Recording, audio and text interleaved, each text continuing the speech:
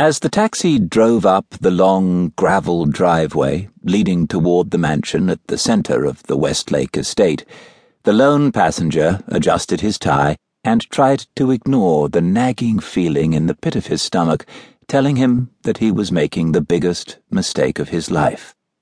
Of course this was the right thing to do, he'd told himself again and again on the seemingly endless drive from the iron gates at the entrance to the mansion itself.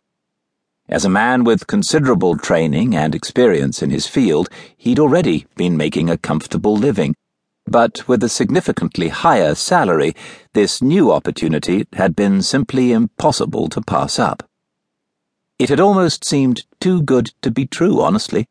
Were it not for the $5,000 check he'd received just to consider the job offer, he would have concluded as much and written the whole thing off as a joke, without giving it a second thought. But the check and the offer had both turned out to be quite real. The passenger examined his faint reflection in the window as the taxi curved around a massive marble fountain in front of the mansion. Years of serving others had actually been surprisingly kind to the man's handsome face. His grey-streaked black hair and the faint creases that appeared at the corners of his eyes when he smiled were the only real evidence of the man's true age. The taxi stopped, and the passenger held out $40 to the cab driver. "It's already been taken care of," the driver said.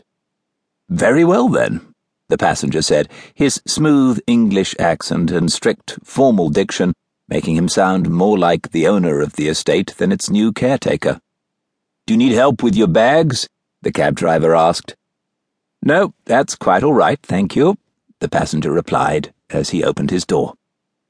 He held his entire life in two large suitcases as he stood and faced the mansion's front entrance. The taxi's tires crunched over the gravel as it pulled away behind him. The man waited there, staring at the mansion for several moments before moving. Once again, he had to fight off the strange notion that he was getting himself involved in something he would later regret. Something that he wouldn't ever be able to escape. But he once again dismissed that idea for the nonsense it likely was.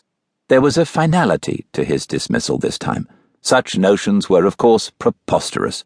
He was a man of logic and reason, after all. And logic would say that this was merely another head butler position on a new estate and nothing more. One that came with some unusual employment terms and stipulations, true, but just the same, he was being well compensated for such aversions to the norm, so it evened out. With a clear head, the man ascended the massive granite stairs that led to the mansion's front doors. He set down his suitcases and pressed the doorbell. The sound of the chimes, coming from behind the heavy set of oak doors, fell short of matching the grandiose presence of the mansion itself, but only slightly.